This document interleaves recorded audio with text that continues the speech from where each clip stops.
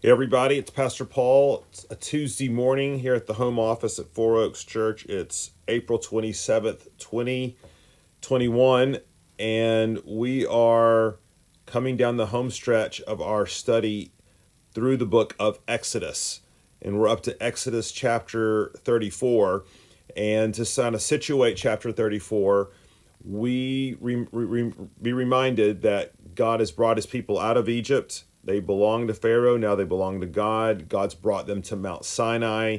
He's given them his law. He's made a covenant with them. Moses goes on the mountain for 40 days and 40 nights. The people take matters into their own hands. They want to worship a god in the same way that their Egyptian overlords did. They make this golden calf. God wants to wipe them out. Moses intercedes for the people. And now we are in the aftermath of what happens next. And what I want us to see here in Exodus 34 is that we have nothing less than the gospel on display.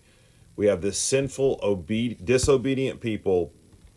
Let's look, at how God then thus responds to the sin of the people as they come to him, as they humble themselves, as they're confessing their sin, as Moses is crying out for them. What will God do? So let's look at chapter 34, beginning in verse 1. So the Lord said to Moses, "Cut for yourself 2 tablets of stone like the first, and I will write on the tablets the words that were on the first tablet which you broke. Be ready by the morning, and come up in the morning to Mount Sinai, and present yourself there to me on the top of the mountain. No one shall come up with you, and let no one be seen throughout all the mountain. Let no flocks or herds graze opposite that mountain." So Moses cut 2 tablets of stone like the first. And he rose early in the morning, and went up on Mount Sinai as the Lord had commanded him, and took in his hand 2 tablets of stone. The Lord descended in the cloud and stood with him there, and proclaimed the name of the Lord.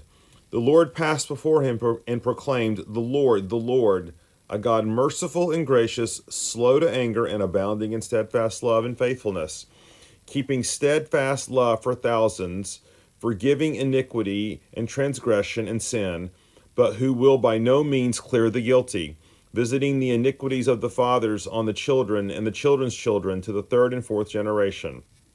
And Moses quickly bowed his head toward the earth and worshipped, and he said, "If now I have found favor in your sight, O Lord, please let the Lord go in the midst of us, for it is a stiff-necked people, and pardon our iniquity and our sin, and take us for your inheritance."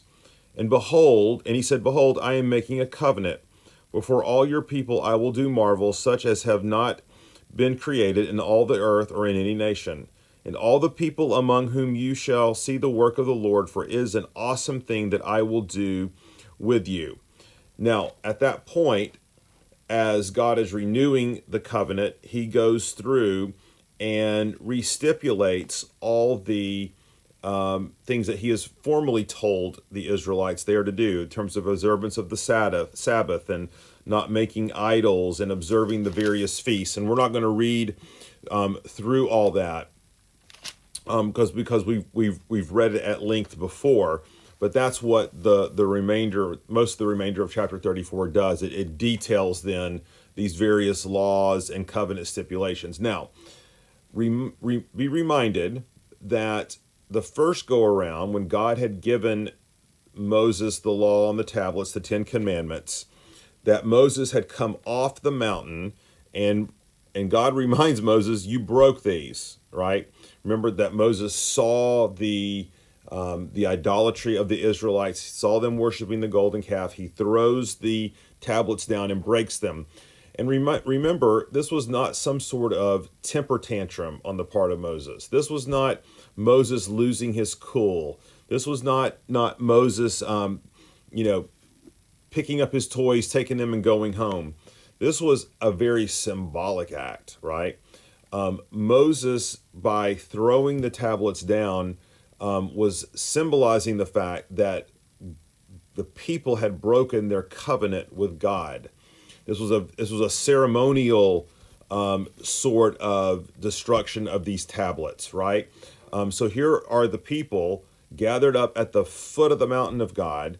They are, instead of being patient, praying, worshiping, and sacrificing to God as God had, in the way that God had told them to, they instead took matters into their own hands and were worshiping God in the way that they constructed for themselves. And they were, in the process, violating the second commandment. And Moses throws the tablets down to symbolize, okay, that of the breaking of the covenant, that you guys have walked away from the God that you've covenanted yourself to. Well, now God calls Moses back up the mountain, and we're doing a whole new reset, right? He is going to call Moses to be up there again 40 days and 40 nights, neither eating nor drinking. It tells us that God is creating 2 brand new tablets for the 10 Commandments, okay? Just as before.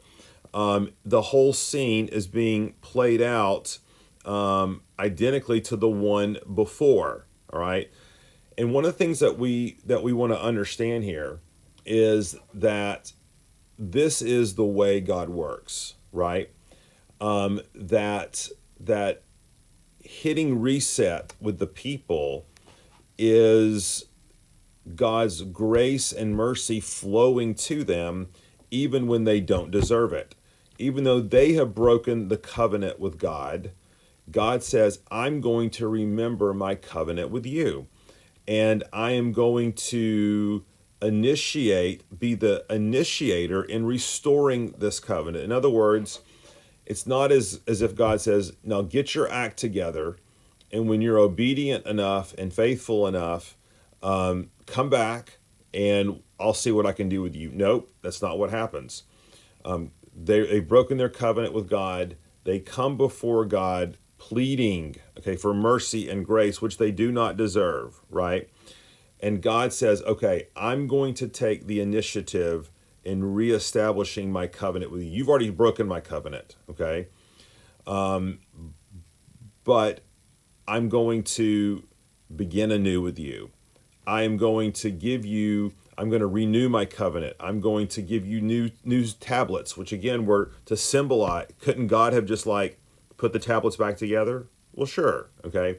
But he gave them 2 new tablets to symbolize the fact that this was a new beginning, a new start for them. And what a great lesson we learned from this, right? That when we sin, walk away from God, and proverbially construct our own idols of worship, our own golden calves, that God doesn't wait for us to clean up our act. All he asks from us is a humble, repentant heart to say, I am needy, I am broken, I have sinned, and I am throwing myself upon your mercy and grace, not because you're obligated to forgive me, but because I need your mercy. I'm in great need here. And this is what we see symbolized in this particular covenant renewal ceremony. Now, interestingly, we learn something about the very nature of God here in verse 6. When it says the Lord, and that it's capitalized, it means Yahweh. The Lord passed before Moses and proclaimed, the Lord, a God merciful and gracious, slow to anger, and abounding in steadfast love and faithfulness. And this is a reminder, right? When it tells us that God is merciful and slow to anger, what he's showing us is that the deepest part of his heart towards his people is one of receiving them, is one of embracing them, is one of welcoming them back into his fellowship, not because of anything they've done, but because he is merciful and gracious, because he abounds in love and faithfulness. And so he is not eager, okay, or doesn't take pleasure in wiping out the wicked. He's not eager to bring the thunder down. That only happens when people refuse his grace and mercy. And we do see that. He says, By verse 7, but who will by no means clear the guilty, visiting the iniquity of the fathers on the children in the fourth generations. What does that mean? It means that God is slow to anger, quick to love, quick to forgive those who know they need it. But for the guilty, those who don't know they need the mercy and grace, forgiveness of God, God does visit them with his just anger, his just wrath, his just punishment, right? But this is why we have to have a mediator. And for the people of Israel, that was Moses, right? And for us, that is Jesus. And so the point of this passage is not to say, oh, look how bad the Israelites were. I'm glad I'm not like them. The point of the passage is to say, look how awesome and gracious and merciful God is, and look at how much I'm just like the Israelites, right? And I want to be one who is able to see my sin, acknowledge my sin, humble myself in light of my sin, and then be able to cast myself upon the mercies of Christ, to run to him, to flee to him, to trust in him, and to know that this is possible because the Lord is slow to anger, but he is abounding in steadfast love and faithfulness, abounding in mercy and grace, and knowing that he goes with us, not because of what we've done, but because of who he is. And so, Christian, if you feel like you are the Israelite who has been worshiping on the mountain of God, the golden calf, that you have forsaken God, that you've turned away from him, that you've been distant, that your heart's been hard, that you don't feel close to him, all those feelings of guilt and shame, which might be rightfully felt, okay? Don't suppress them. Acknowledge them, because it is through the acknowledgement of them that God receives us into his presence and pours out his mercy and grace. Wherever you are, whatever you do today, this passage is for you right here, right now. Being reminded, God is slow to anger. He is abounding in steadfast love. And once again, we not see the gospel according to Moses, right?